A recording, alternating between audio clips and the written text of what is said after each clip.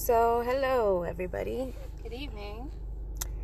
Well, we decided that we'd like our first topic of discussion to be about sex. More in depth, oral sex. Now, we have a complaint and we need to address this issue. When a male is going down on a female, and whatever, it's great, it's good, you're doing your thing. And when she yells, I'm about to come. Pause, okay? Think about it. She's about to come, and whatever you were doing is working, right? Why change it? Stay the fucking same. Don't do anything more. Get weirder, faster. None of that. Just keep the pace. Yeah, and wait for it.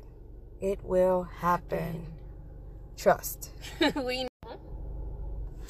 So, to continue the conversation, you know when you're going down a slide, like at the fair, they usually give you something to sit on, right? Like, imagine if you were going down and you had nothing. You just like...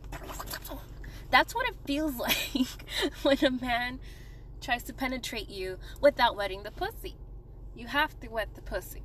Lick the click. Lick the click. Mon. Make it moist. I don't care if you have Just to finger her, if you have to make her make herself wet.